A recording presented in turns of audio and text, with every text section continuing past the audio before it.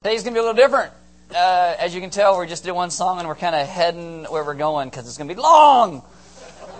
You're welcome. A couple things. If you get our prayer list, you will notice on there a lady named Connie. Connie is a lady that goes to Element. She's actually going to Thailand. She's leaving tomorrow as part of her kind of fill it out where she's going to be trip. And what she's doing in Thailand is she is working with sexually broken, working in the slave trade, not a slaver herself, but trying to help these kids who have been in the slave trade and taking that back some type of normalcy of life and loving them how God would want to love them. So if you see that on our prayer list, make sure you pray for her every day because she really needs it. And I'm sure that she'll be really blessed by your prayers. Next week, we are going to 4 services. If you came last week, thanks for coming back this week. Because we only have 137 chairs in this room. We had 172 people in this room last week. And the people sitting up and down the hallway and standing in the doorways. So next week, everybody will have chairs. Everybody, if you want to, we're going to do, like I said, 4 services. First one's going to be at 8:45 in the morning. So feel free to go there. We're going to go, this one we're going to split. We're going to go 10 o'clock and 11:30. Okay, so you choose 10 o'clock, 11:30, choose one or the other. And if one's really full, just go to the other. There you go. See how simple it is? You get out of here in time for lunch, like at 12:30, you'll be great. Then we're going to do a Sunday night service at 6:30 at night. So grab all your drunk buddies that can't get out of bed and bring them down here, and we'll give them the gospel. So on the 21st, we're doing our next men's breakfast. There's a sign-up sheet in the back. If you're a dude, sign up for the men's breakfast. Rink Ayers is going to be talking at it. You probably don't even know who he is. But so we're talking about legacy. His grandfather died a couple weeks ago, and his grandfather had a great legacy. So he's going to be talking about that. So you should come and check that out. Sign up. You get breakfast. I'm hoping Paul Spencer makes me some really flimsy bacon this time. Last time, they made maple sausage, and I'm like, ooh. This is a reason why you separate your sausage from your pancakes, because you don't want it to taste like. If you like that, come. Okay, so men's breakfast. In case you forgot, if you're one of the deacons or deacon candidate, we're having a deacons meeting right after the service in the back. Ultimate Frisbee is normally at 3 o'clock, but today it's canceled. Ryan Edwards is doing a ping pong tournament. Is Ryan in here right now? Anywhere? Ryan? Anybody know where Ryan Edwards lives? Right there. See these two guys? If you want to go to the ping pong tournament, talk to them, and they will tell you where Ryan lives. Or if you're bored tonight, buy some toilet paper and go by his house, and they will tell you where he lives. College Bible study is actually going to start this week. Is Matt here yet? Where are you, Matt? Stand up, Matt. Just stand up. This is Matt. Okay, if you would like to go, you want directions to know when it is, come and talk to Matt. It's going to be at his place until we fill it up and we bust out the walls, then it'll go somewhere else. You're good to go. So last week we had the Super Bowl party in here. It's over. They're not listening now. We got another picture of halftime. This one's better. Wait, where is it? Let's see it.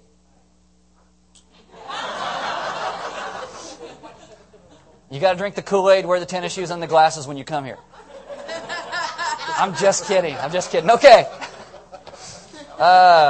Great. Why don't you guys stand there, reading God's Word. Oh, and next week, if you guys took some baby bottles home with you for the CareNet fundraiser, don't forget to bring them back next week. They're due next week. Don't just leave them in your fridge and drink milk out of them. We're feisty, apparently. Okay. This is John 6:19. It says, when they had rowed 3 or 3.5 miles, they saw Jesus approaching the boat, walking on the water, and they were terrified. Let's pray. Father, this morning I ask that we would not be people who are terrified of you or the things that you long to teach us. I ask that our minds and hearts will be open, that you would speak deep truths to us so we would know how to live and walk in your ways, and that we would honor you, and in so honoring you, love the world around us. Amen. Have a seat. Today, you are going to get some theology. We're going to cover over 50 verses today. The disciples call the words that Jesus says today hard words. At the end, I'm going to actually let you guys ask some questions. That's why we did one song. I did announcements. We're going right into this because, once again, it's going to be long. So if it's your first time here today, welcome. Good for you. My job today, it is not to package Jesus so you buy him. It is to show you who he reveals himself to be in Scripture. That's my job. Again, today might be long. I'm going to try and bring it down as much as I can. But typically, I would have done this in 3 different sermons rather than one long one. But John's going to take us into the middle of July at this point. I'm sure you're just going, someday I want to get out of John. Yes, me too. So we're going to just do one long one today. If you're new, like I said, we're going through the Gospel of John. If you brought a Bible, open to John chapter 6. In John, you get to see a unique picture of how Jesus' best friend John saw him. So in John chapter 6, the beginning of it, what you saw was Jesus preach, teach, and feed 20,000 plus people. At this point, these people want to take Jesus and they want to make him their king on their own terms. Because everybody loves a king who can feed you and heal you. So Jesus retreats from this crowd to go pray. He puts his disciples in a boat, sends them across the river. And I think this is really interesting because this is the most popularity Jesus has had up to this moment. And he kind of makes a run for it. He just kind of goes like, you guys go and I'm going to go pray and hi. And then you guys go. I thought it was funny, but nobody. First service didn't think it was funny either. Only me. After the disciples row 3.5 miles out, there's this huge storm on the lake. Jesus walks to them on the water to meet them. And so he hops in the boat. The boat reaches the other side. This is where we start. John 6:22. The next day, the crowd that had stayed on the opposite shore of the lake realized that only one boat had been there, and that Jesus had not entered it with his disciples, but they had gone away alone. Then some boats from Tiberias landed near the place where the people had eaten the bread after the Lord had given thanks. Once the crowd realized that neither Jesus nor his disciples were there, they got into the boats and went to Capernaum in search of Jesus. So 20,000 people there, they get fed, and now Jesus disappears. Everyone in the crowd and their friends are now searching for Jesus because word gets out. We found a guy that can heal us and make us free food. We don't have to work anymore. So let's go find this guy. And so they start looking for him. If this happened today, Jesus would still have a large crowd, right? Because everybody wants freebies. They want handouts. So people come from all these other cities and they're all looking for Jesus in the hope that the free lunch deal is still continuing. So then Jesus starts to speak here. And he talks to the large crowd. He then talks to religious people in the synagogue. And then finally he talks to his disciples. And he has some very strong and hard words to say. Verse 25. When they found him on the other side of the lake, they asked him, Rabbi, when did you get here? It sounds all nice, like, hey, where you been? We just missed you. It's nice to see you again. Jesus just starts to smack him around. It's great. Jesus answered, I tell you the truth, one of his favorite phrases. You are looking for me not because you saw miraculous signs, but because you ate the loaves and had your fill. You are looking for me because you want a free lunch. Ouch. Do not work for food that spoils, but for food that endures to eternal life. Now, this is where Jesus takes the tact, and where he starts going with is this idea of eternal life. The majority of people spend their time trying to fill our stomachs and how we minimize work and maximize profits. Jesus is concerned with eternal life. Eternal life, which a Son of Man, which is a messianic title, will give you. On him, God the Father has placed his seal of approval. So what Jesus does and what Jesus says and where Jesus goes, he does this all on the validation of the Father.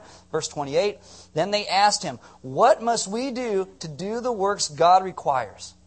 So they're like, okay, eternal life, got it, good. So what do we need to do? How do we get reconciled to God? How do we have renewed relationship with God? How do we have hope? How do we have renewed vision and peace and mercy? How do we do this? Jesus answered, the work of God is this, to believe in the one he has sent. Now he says this 3 times in this section that we'll look at. He says it to the crowd, he says it to the synagogue, and he says it to his disciples. Salvation is an issue of believing, of faith. Faith, nothing we can do on our own. Ephesians 2:8 and 9 actually says you have been saved by grace through faith, and this not of yourselves. So this whole idea of faith is even a gift from God. There's nothing that we do that merits this thing. It's the gift of God to you and I. So Jesus comes, Son of God. He pleases the Father. By faith in him, we have a relationship with the Father. We don't do anything other than believe, faith, trusting. Out of that comes the rest of our relationship with God. So this is where the crowd goes. Verse 30. So they asked him, what miraculous sign then will you give that we may see it and believe you? What will you do? Oh, great. Okay, follow you. Great. Show me something. You ever meet people like that? It's like, oh, well, show me something. If God showed up and did this, then I would believe. No, they wouldn't. They would not believe. It's like this. Jesus just fed 20,000 people from a small sack lunch. He just walked across the lake. He calmed the storm, and they want proof that he has supernatural ability. It's like, seriously? Really? That's what you want?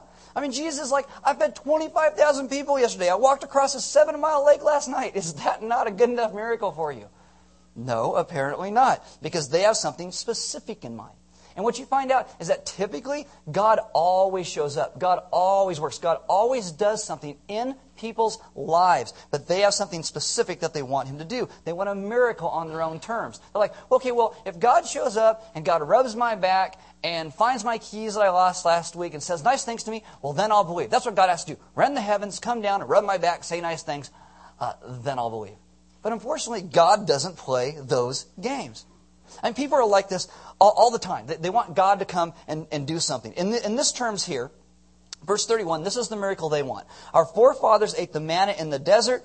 As it is written, He gave them bread from heaven to eat. So what do they want? More bread. More bread. Jesus just made them bread. Well, Jesus, you had a good day yesterday when you fed all those people. But Moses made bread for 40 years. Come on now. They want to turn Jesus into a bakery. You provide us with free food forever, and then we'll believe. We'll follow you. I mean, people are just like that today. God, if you help me to win the lottery, then I'll believe. No, they won't. It's like you win the lottery, you get $1 million, you go spend it all on pot, Slurpees, and beer. You'd be like, oh, and a year later they'd be broke like they were before. Oh, what happened to God? You'd be like, oh, God, if you just give me a hot chick, I swear I will worship you forever. They get it. No, they won't. They got their hands all over the hot chick doing all the things God says not to do. Not worshiping God. Not like, oh, God, just give me. Oh, God, give me the perfect job and I swear I'll worship and follow you forever. And they start worshiping the job because that's what people do. Wow. You'd like to stare at the wall right in front of the sub. I'm so sorry. Got a tree in the way. Oh, I like this. Okay. God, if you just got me a great seat in church, I swear I'd worship you. Okay, I don't only make that joke in here, not in first service, I'm telling you. God says, no, I don't play those games. Jesus is not, the golden little Buddha baby that you rub his belly and go, money, money, money. That is not Jesus. He doesn't, oh, you've done it at the Chinese restaurant, right? You go, ooh, yeah, okay. I do it to them all. Jesus is like, I don't play that game. That's not how it works. They are comparing Jesus to Moses. They're like, if you were really good, you would be more like Moses. And so when Jesus does something amazing and He shows Himself, people become greedy and they demand more. Verse 32, Jesus said to them, I tell you the truth, it is not Moses who has given you the bread from heaven, but it is my Father who gives you the true bread from heaven. Jesus says, Moses didn't give you manna from heaven. God did. Moses didn't part the Red Sea. God did. Moses didn't give you water from a rock. God did. God just worked through Moses, and most of the time, if you read the story, God works in spite of Moses. He says, don't give credit to a man when credit goes to God. He says, for the bread of God is He who comes down from heaven and gives life to the world. Now, this whole idea here of down from heaven, Jesus uses this phrase 7 times in this section.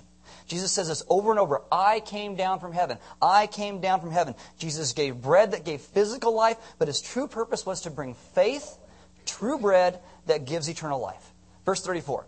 Sir, they said, from now on give us this bread. Give us bread that leads to this spiritual life. And what you get into, again, in John's Gospel is the idea of metaphor. The Hebrews like metaphors, the Greeks like metaphors, so John does this.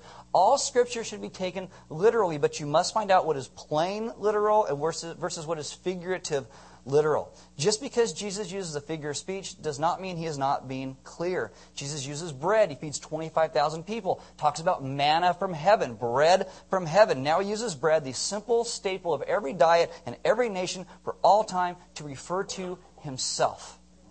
Bread from heaven. He is the bread that comes down from heaven. Throughout John, Jesus uses these I am statements. I am the bread of life. I am the way. I am the truth. I am the life. I am the vine. This goes back to Exodus 3:14.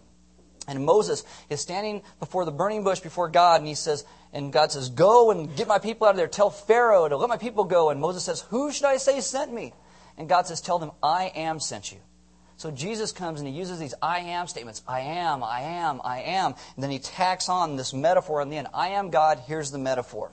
And living forever becomes a concept of faith. Jesus being the bread of life. By faith we partaken of Him, and He dwells within us, and He sustains us, and He nourishes us, and gives us life just like bread.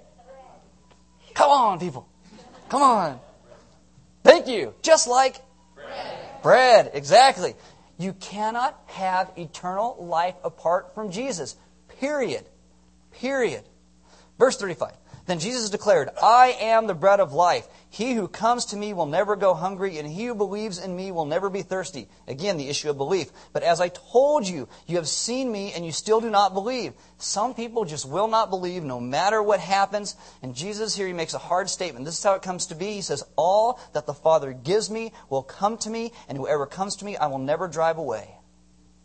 That is a hard statement. Some people will hear Jesus' words. Some people will benefit from His miracles. Some people will experience His love either directly from Himself or through other people and will never come to have eternal life. Why? Because it's what the Father appointed. Hard, hard words. Some people hear this and they wonder, well, am I really saved? If you worry about it, you're fine. Okay? You're fine. If you're like, oh my goodness, you're okay. You're okay. This is an issue of faith and trust. William Hendrickson says this, the clause, whoever comes to me, I will never drive away, means let no one hesitate in coming. By Jesus saying, whoever comes to me, I will never drive away, seems to mean that Jesus pretty soon is going to start trying to drive people who do not believe away.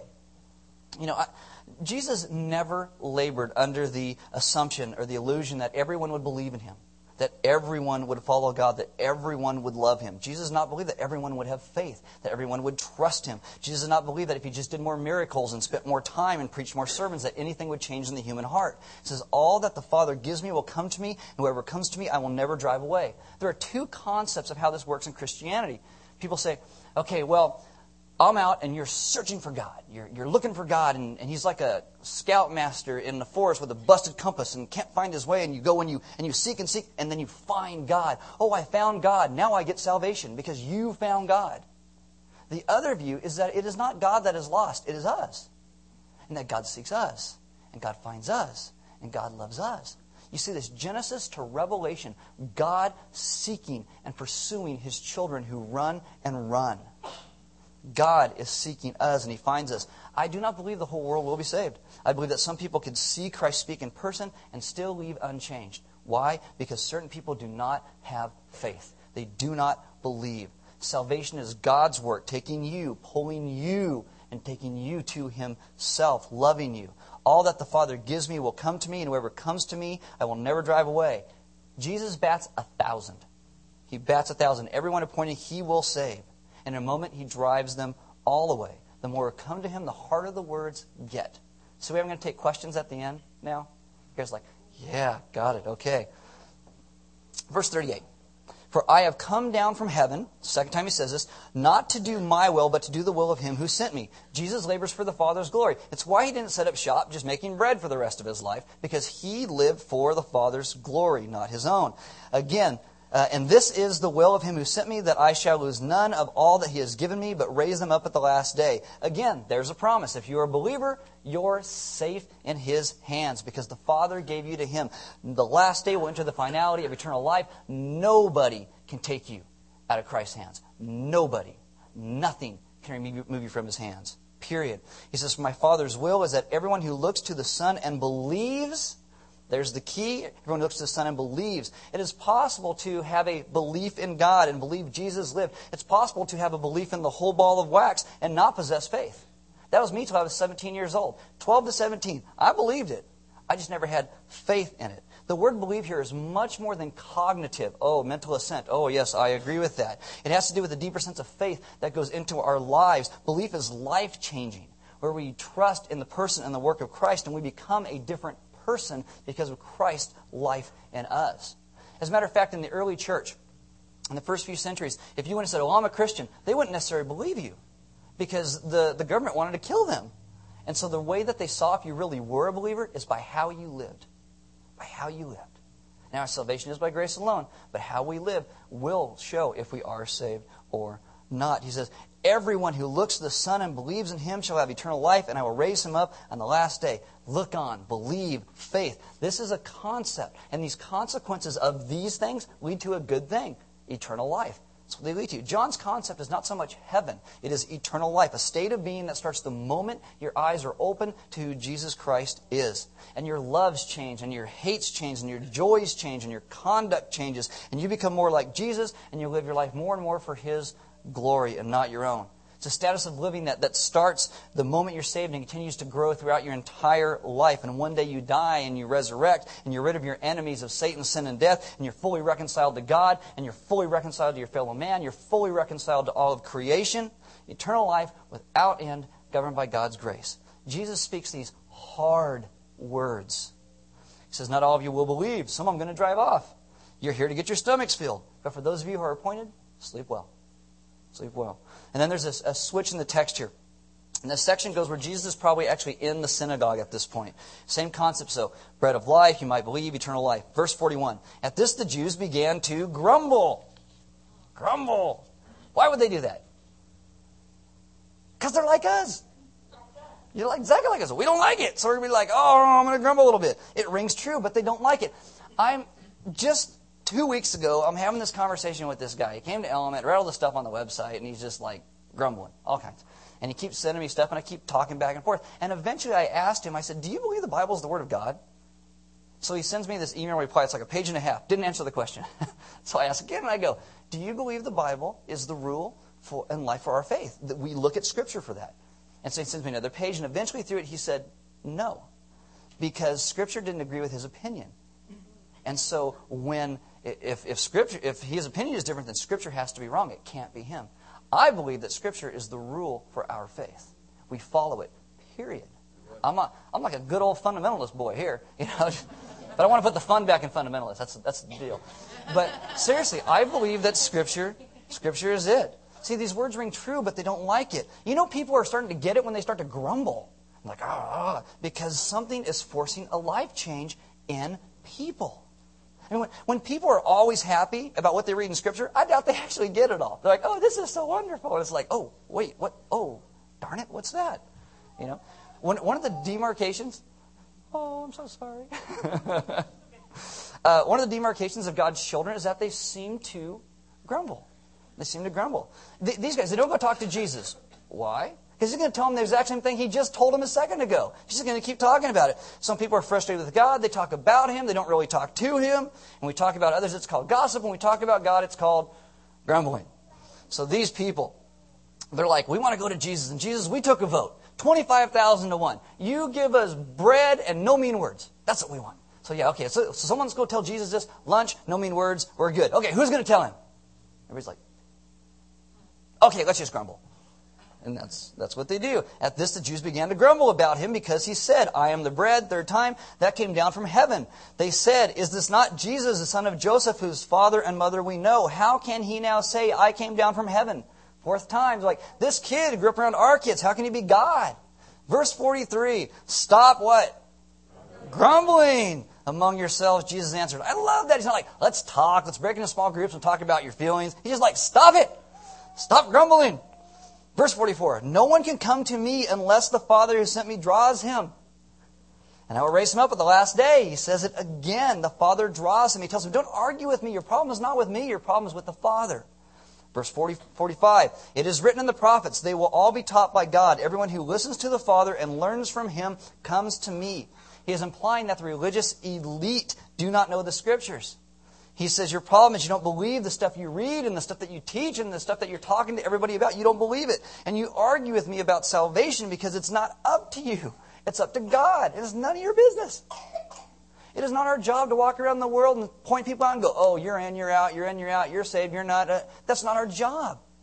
Our job is to live as we're trying to bring God's kingdom to this earth. We love as God called us to love, and we live in that way. It is God's job and judgment who's saved and who's not.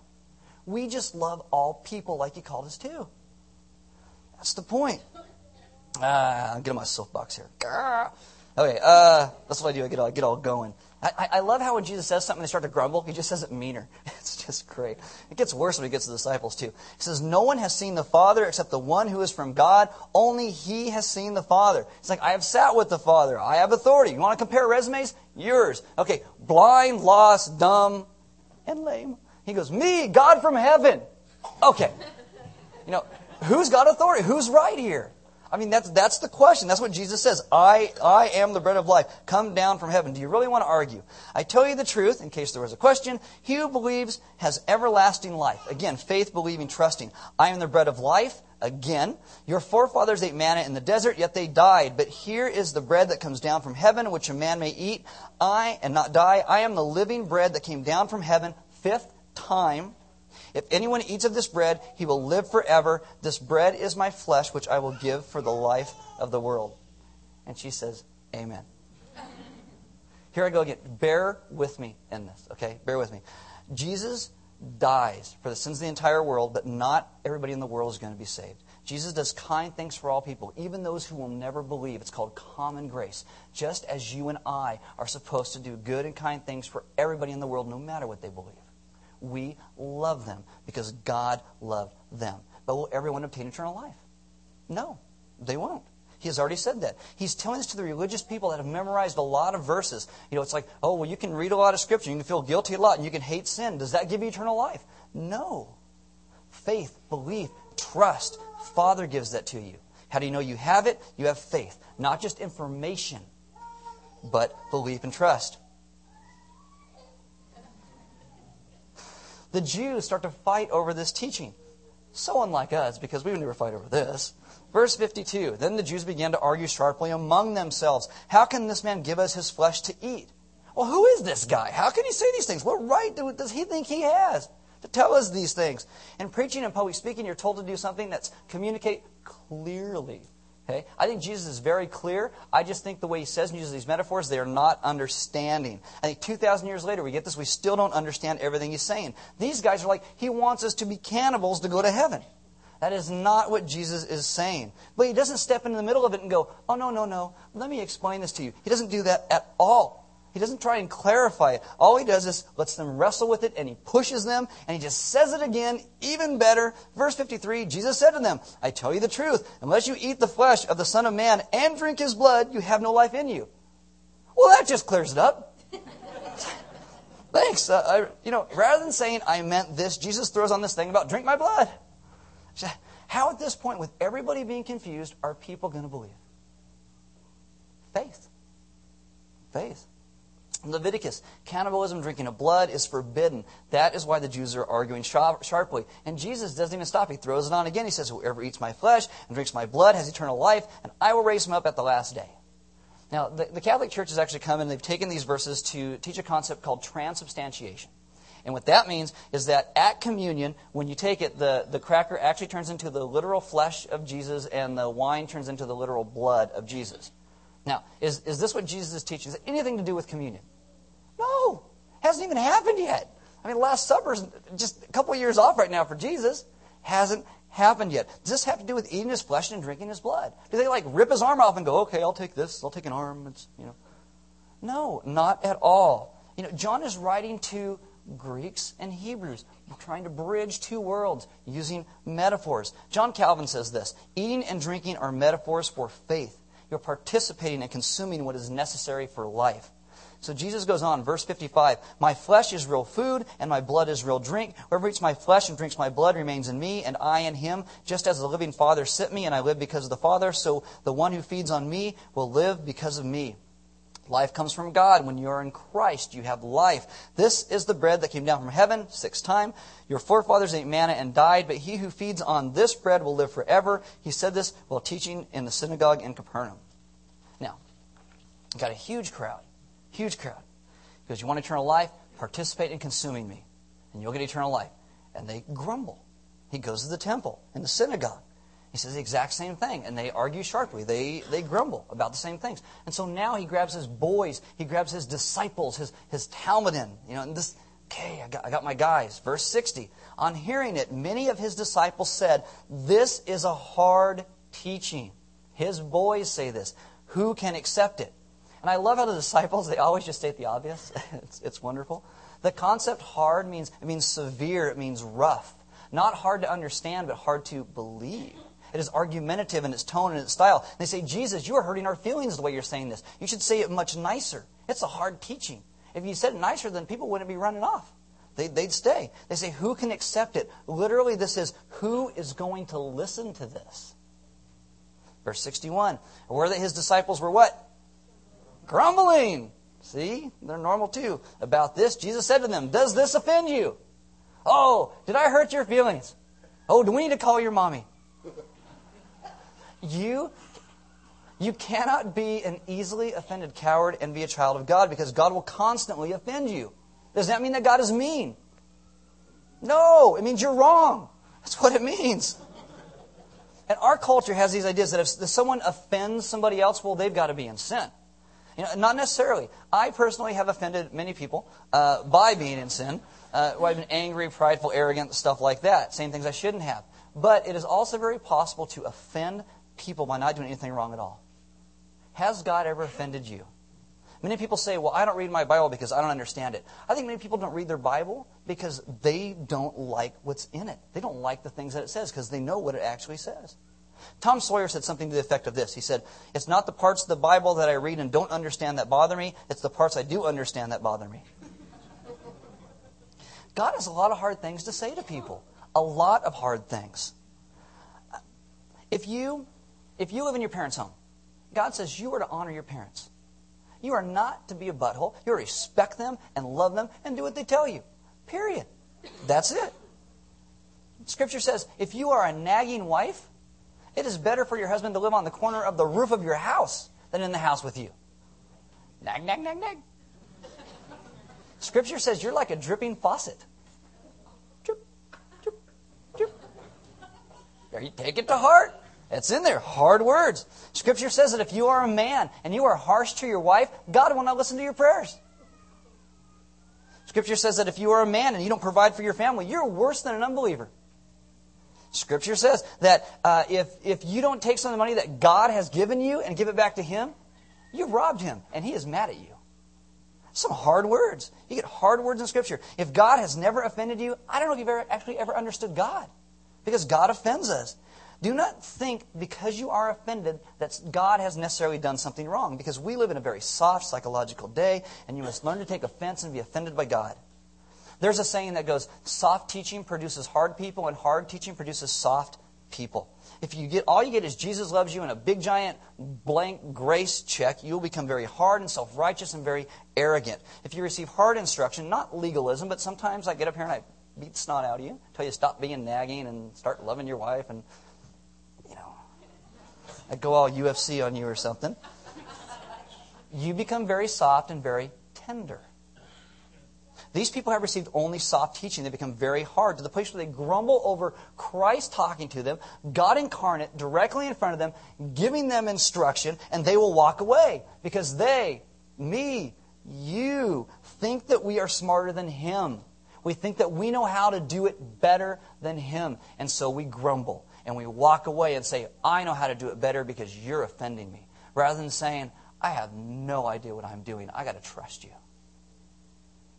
That, when people just say, I'm not going to listen to you, I'm going to do what I want to do, that's a hard heart. These people have only received soft teaching. In Matthew 7:28, it says, when Jesus had finished saying these things, the crowds were amazed at His teaching because He taught as one who had authority and not as their teachers of the law. Jesus taught different. He didn't teach like they were used to. He's not trying to be nice. Jesus is trying to kill us so He can resurrect us into complete people. For me, God has to talk to me this way because I am stubborn and I am strong-headed and I am arrogant and I am difficult. If you don't know me, that's what I'm like. If God were not strong with me, I would be in a very, very bad place. A very bad place. I know a handful of people in my life that I cannot run over because I take a good run at it most of the time. People who care enough to shove me when I'm out of line. Those are the ones we'll actually listen to. I have actually, people have come and they've talked to me about some stuff, and I've shoved so hard back that they said, I will never confront you again. You got to be pretty strong. God's strong. I love the board at Element. The guys are on the board of our, because they don't let me get away with jack. I mean, we go in there, and I'll be like, I want to run. And they're all, hold on, and we go. It's great. Sometimes they're like, I don't know why you like this so much. I'm like, yeah, Because it's not that I disagree, I just like to go. But the board's like that. They don't let me get away with anything. Even this week, I was pushing at something, and they're like, bam, slow down, pull the truck back. And it's good. I really respect them and love them because they're like that with me. If God was not like that with me, I would be in very tough shape. I am glad that when God violates me, He doesn't come and play my game.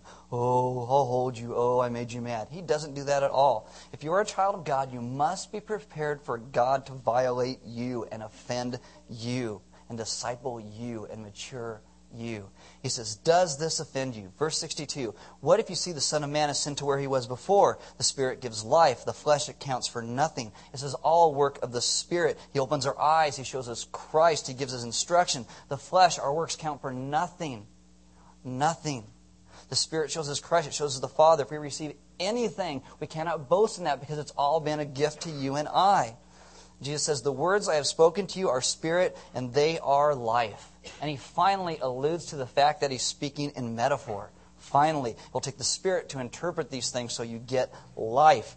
Yet there are some of you who do not believe. Again, the key is faith. For Jesus had known from the beginning which of them did not believe and who would betray him. He went on to say, this is why I told you that no one can come to me unless the Father has enabled him.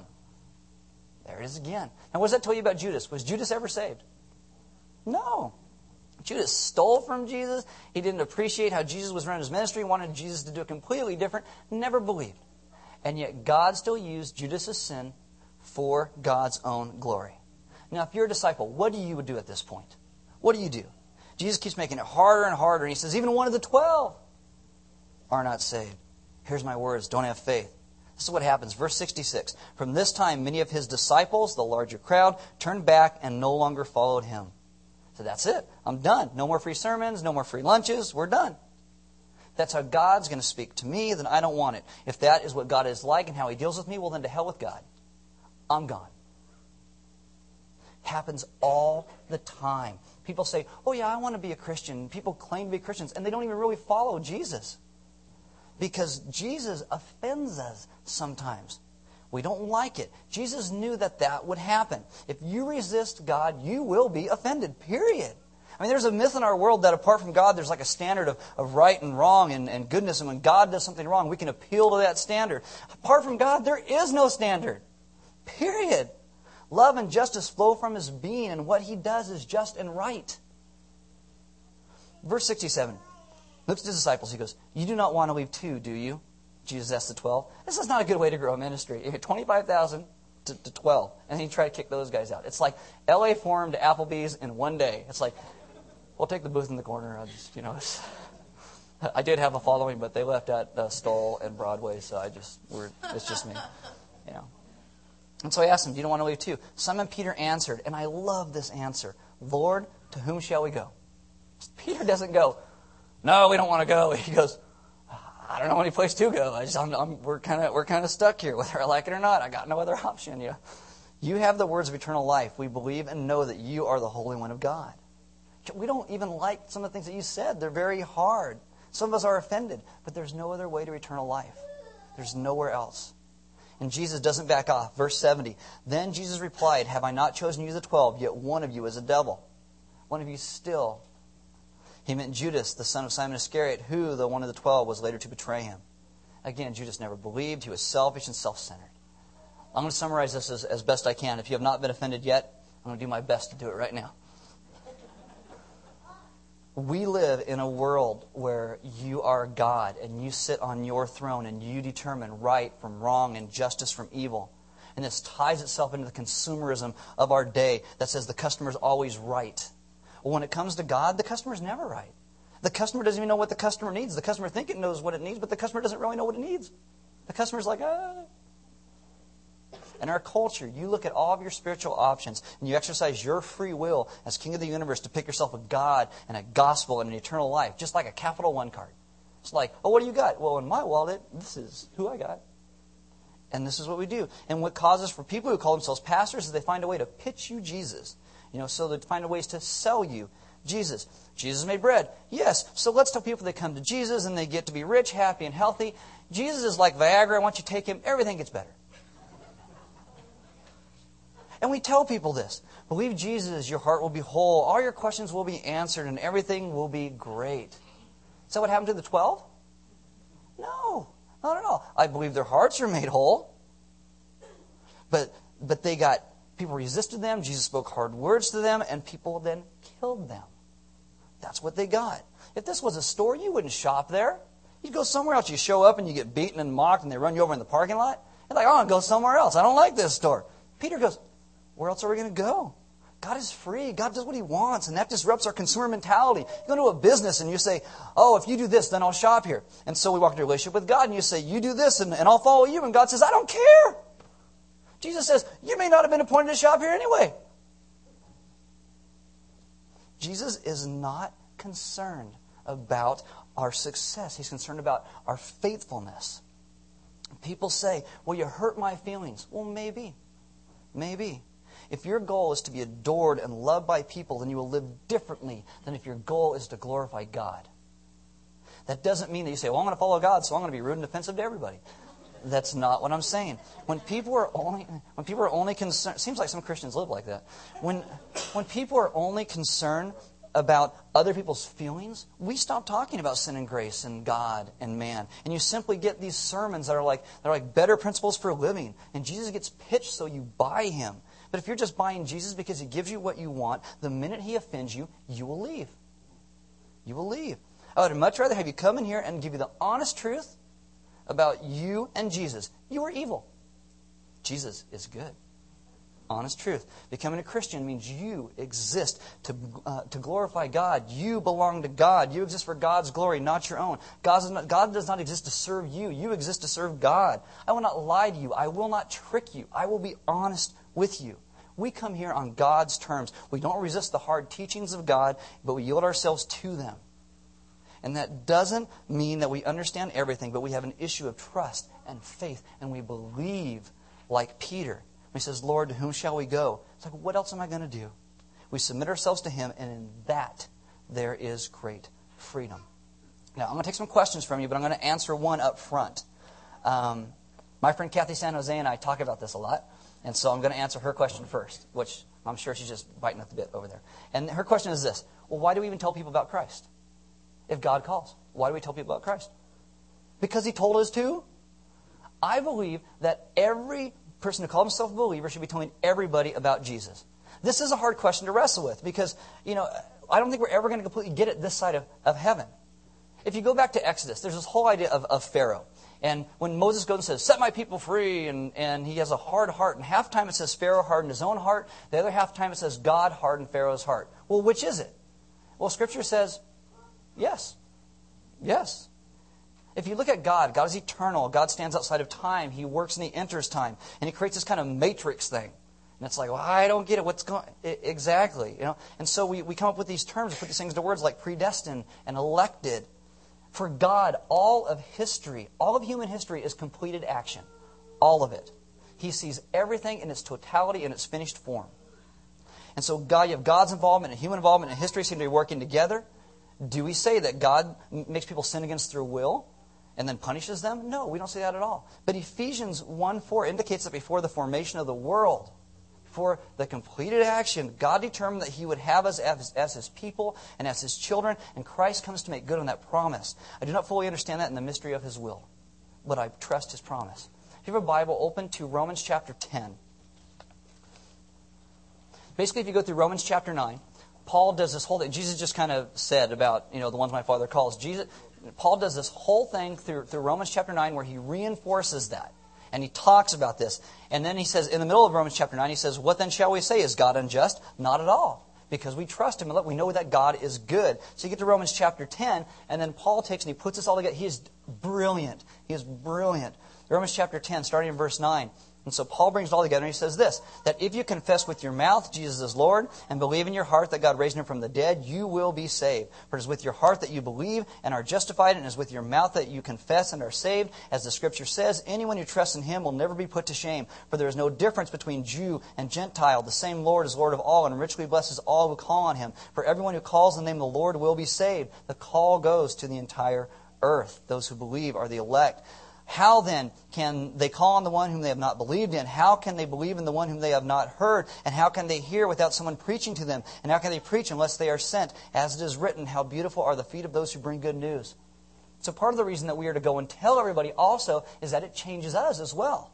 Not just the people that we talk to. You go through the book of Jonah. Part of the reason that God sent Jonah to these people He hated was to change Jonah. This is a deal for us. Now, how do we know who the elect are? We preach the gospel. That's what we do. Why do we preach the gospel? Because how will they hear if we don't preach it? And you go, what? Exactly. Exactly. We don't know what God's doing. We don't know who they are. You looked at the 12, you look at Judas and say, oh, he's elect. You look at the Samaritan woman at the well, multiple husbands, pagan religion, oh, she's not. But then what happens? Judas not denies Christ. The Samaritan woman becomes an evangelist and reaches her entire town. Hard teaching. What makes it easy is trusting in the goodness of God. God is good. You cannot divorce the goodness and hopefulness and love and grace of who God is from this concept, because it all goes into this concept. We have no right to stand in a ring with God and argue with Him about His freedom and His right and His justice. We simply trust and believe, like Peter. Okay. So, questions?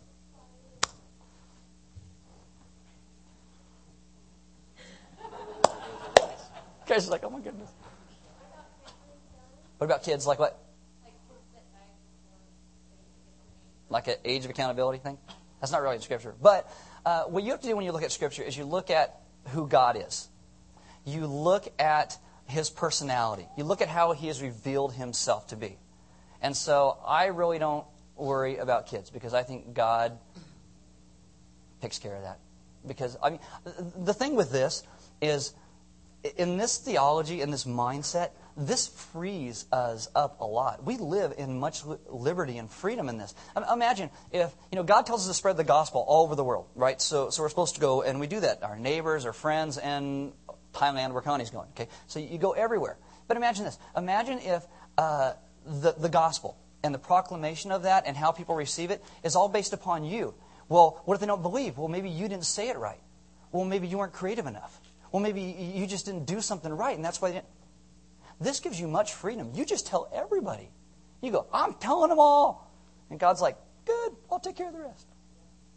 Much liberty, much freedom. Much freedom. Yes? Okay, what about people that say they're Christians, say they love the Lord, they know the Lord, and God loves them no matter what they do. They're living their lifestyle and their life any way they want, because God loves them like people love each other no matter what. And once they love one another. A lot of loves in there, don't you? No, okay. This is kind of the question, or kind of the answer in the question. We don't know who's saved. That's in God's hands. I think people who trust Jesus, who have faith, they're saved. You would not have somebody who's going, oh, I really want to worship and love Jesus, who really doesn't. There's some people who use it for their own gain, but again, that's still in God's hands. I think that God's going to save more people than we would ever imagine, because it's in His hands. That kind of goes into the question of, why do people go to hell? Well, does God then send people to hell, if that's the case with calling? This is the thing. People go to hell because they sinned. Period. That's it. Sin causes death. God says in Genesis chapter 2, He says, you eat of this tree, you'll die. You sin, you die. Period. That's the consequences. And He does this knowing they would still sin. He gives them opportunity to determine obedience. God wants a relationship of love. God can make them obey, but that wouldn't be love. Hold on, let me finish this, then we'll come back. Okay? The scandal for me is not that anybody goes to hell. It's that anybody goes to heaven. If I said to you, if you break into my house, I will shoot you. Right? And then you break into my house, and I shoot you. You should not be surprised that I shot you. Because I told you I would shoot you. God says you sin, you die. That's it, right there. And then we get all bent out of shape. Why? God's like, I told you. You sin, you die. And then other people get all bent out of shape because God still decides to save some. That's grace. That is grace. The issue of substitution is that God shot Himself in our place, because God's justice demands punishment and death, but in His kindness He punishes Himself, and we receive grace. I have no problem with the guy that goes to hell. I am always amazed that God takes so many and saves them and sends them to heaven. I really am. Did you? Okay. There's so many different kinds of Christians. Some of them are really strong Christians. What flavors? Pardon me? What flavors?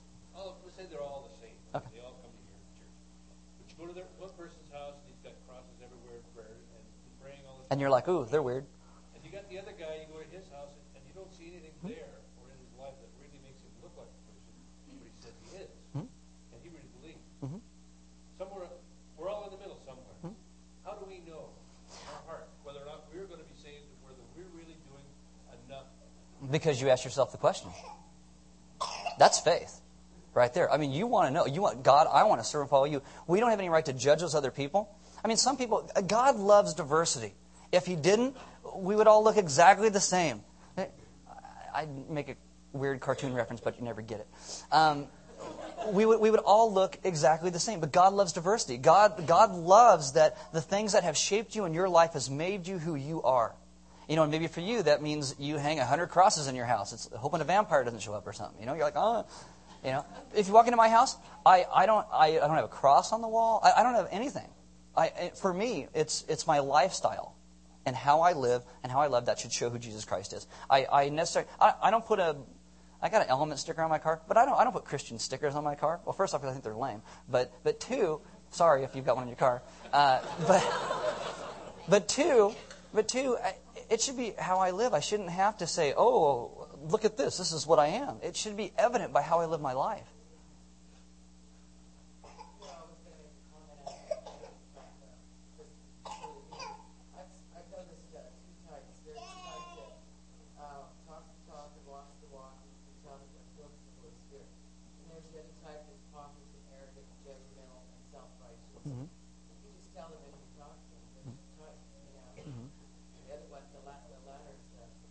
Right, but once again, it's not our job to judge their salvation. It is our job to still love them.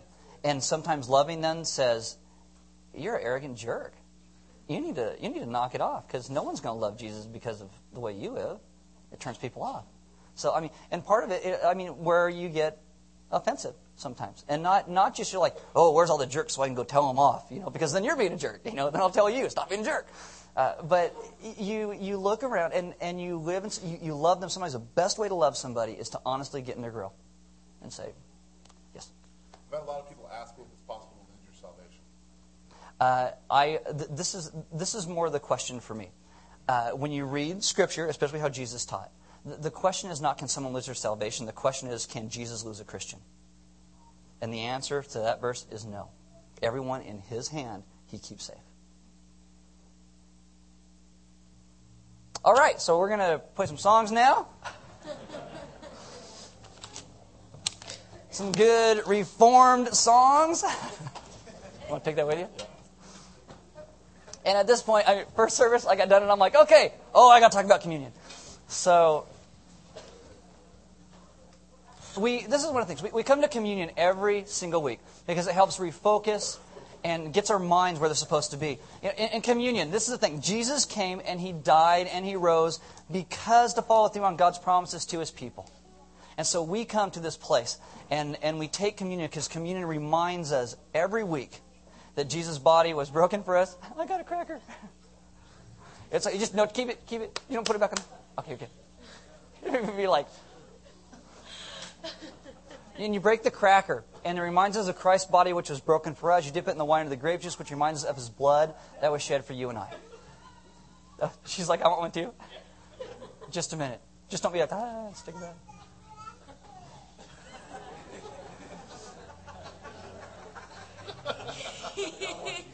Out of the mouth of babes. That's what we got.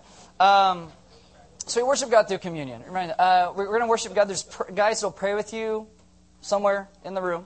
Or by that door. If you need prayer, if you're like, man, I really want to sing and follow God. I want to be secure in this thing that I believe. Pray with them. They'd love to pray with you. They would love to pray with you. Jesus is good. He is good. I cannot express to you how wonderful and good He is. We're going to worship God through giving. There's an offering box on the side wall in the back of the room. We're going to sing some songs that refocus us a little bit. Good redeemed songs. And then we're going to worship God through fellowship. Hopefully you guys will hang out, get to know some people, maybe make some connections. Because that's part of it too. I mean, God redeems us so that we can have relationships with each other as well and spur each other on. And then again, once you guys leave these doors, you live out there, how God calls us to live and love this world. It is so much. When we come in here, we gather together and we worship God and we're like, yeah, Jesus is good. Yes, He is. So let everybody know by how you live. I don't want you standing in your cubicle in your office going, repent, sinners, you're arrogant. How many crosses you got in your house? Okay. But, you need to live. You guys are going to go home and take all your crosses down, right? They're cool. I mean, they're cool. Whatever. Anyway, so you go and you live because it shouldn't have to be something that they see over here. It should be something how we live our life. Let people see who Jesus is by how you live your life. That's what's important. Let's pray. Father, this morning, we as a people, thank you for giving us hard words that sometimes make us grumble. But God, in that grumbling, I ask that we would always turn back and trust you, no matter the things we don't understand, and that one day everything is going to make sense. We're going to be like, oh, that was so simple. God, I ask that you would make us a people who truly trust you and honor you as our God and our King. We thank you for giving your life for us. We thank you for calling us and making us your own. And we thank you for also putting some of this calling in our hands where you send us out. And you don't just save us to have us sit here. You save us so that we begin to work and live the life that you have always longed for your people to live. We thank you for the strength to do that, but I ask that you would teach us how to live in that strength and to love as you love. Amen.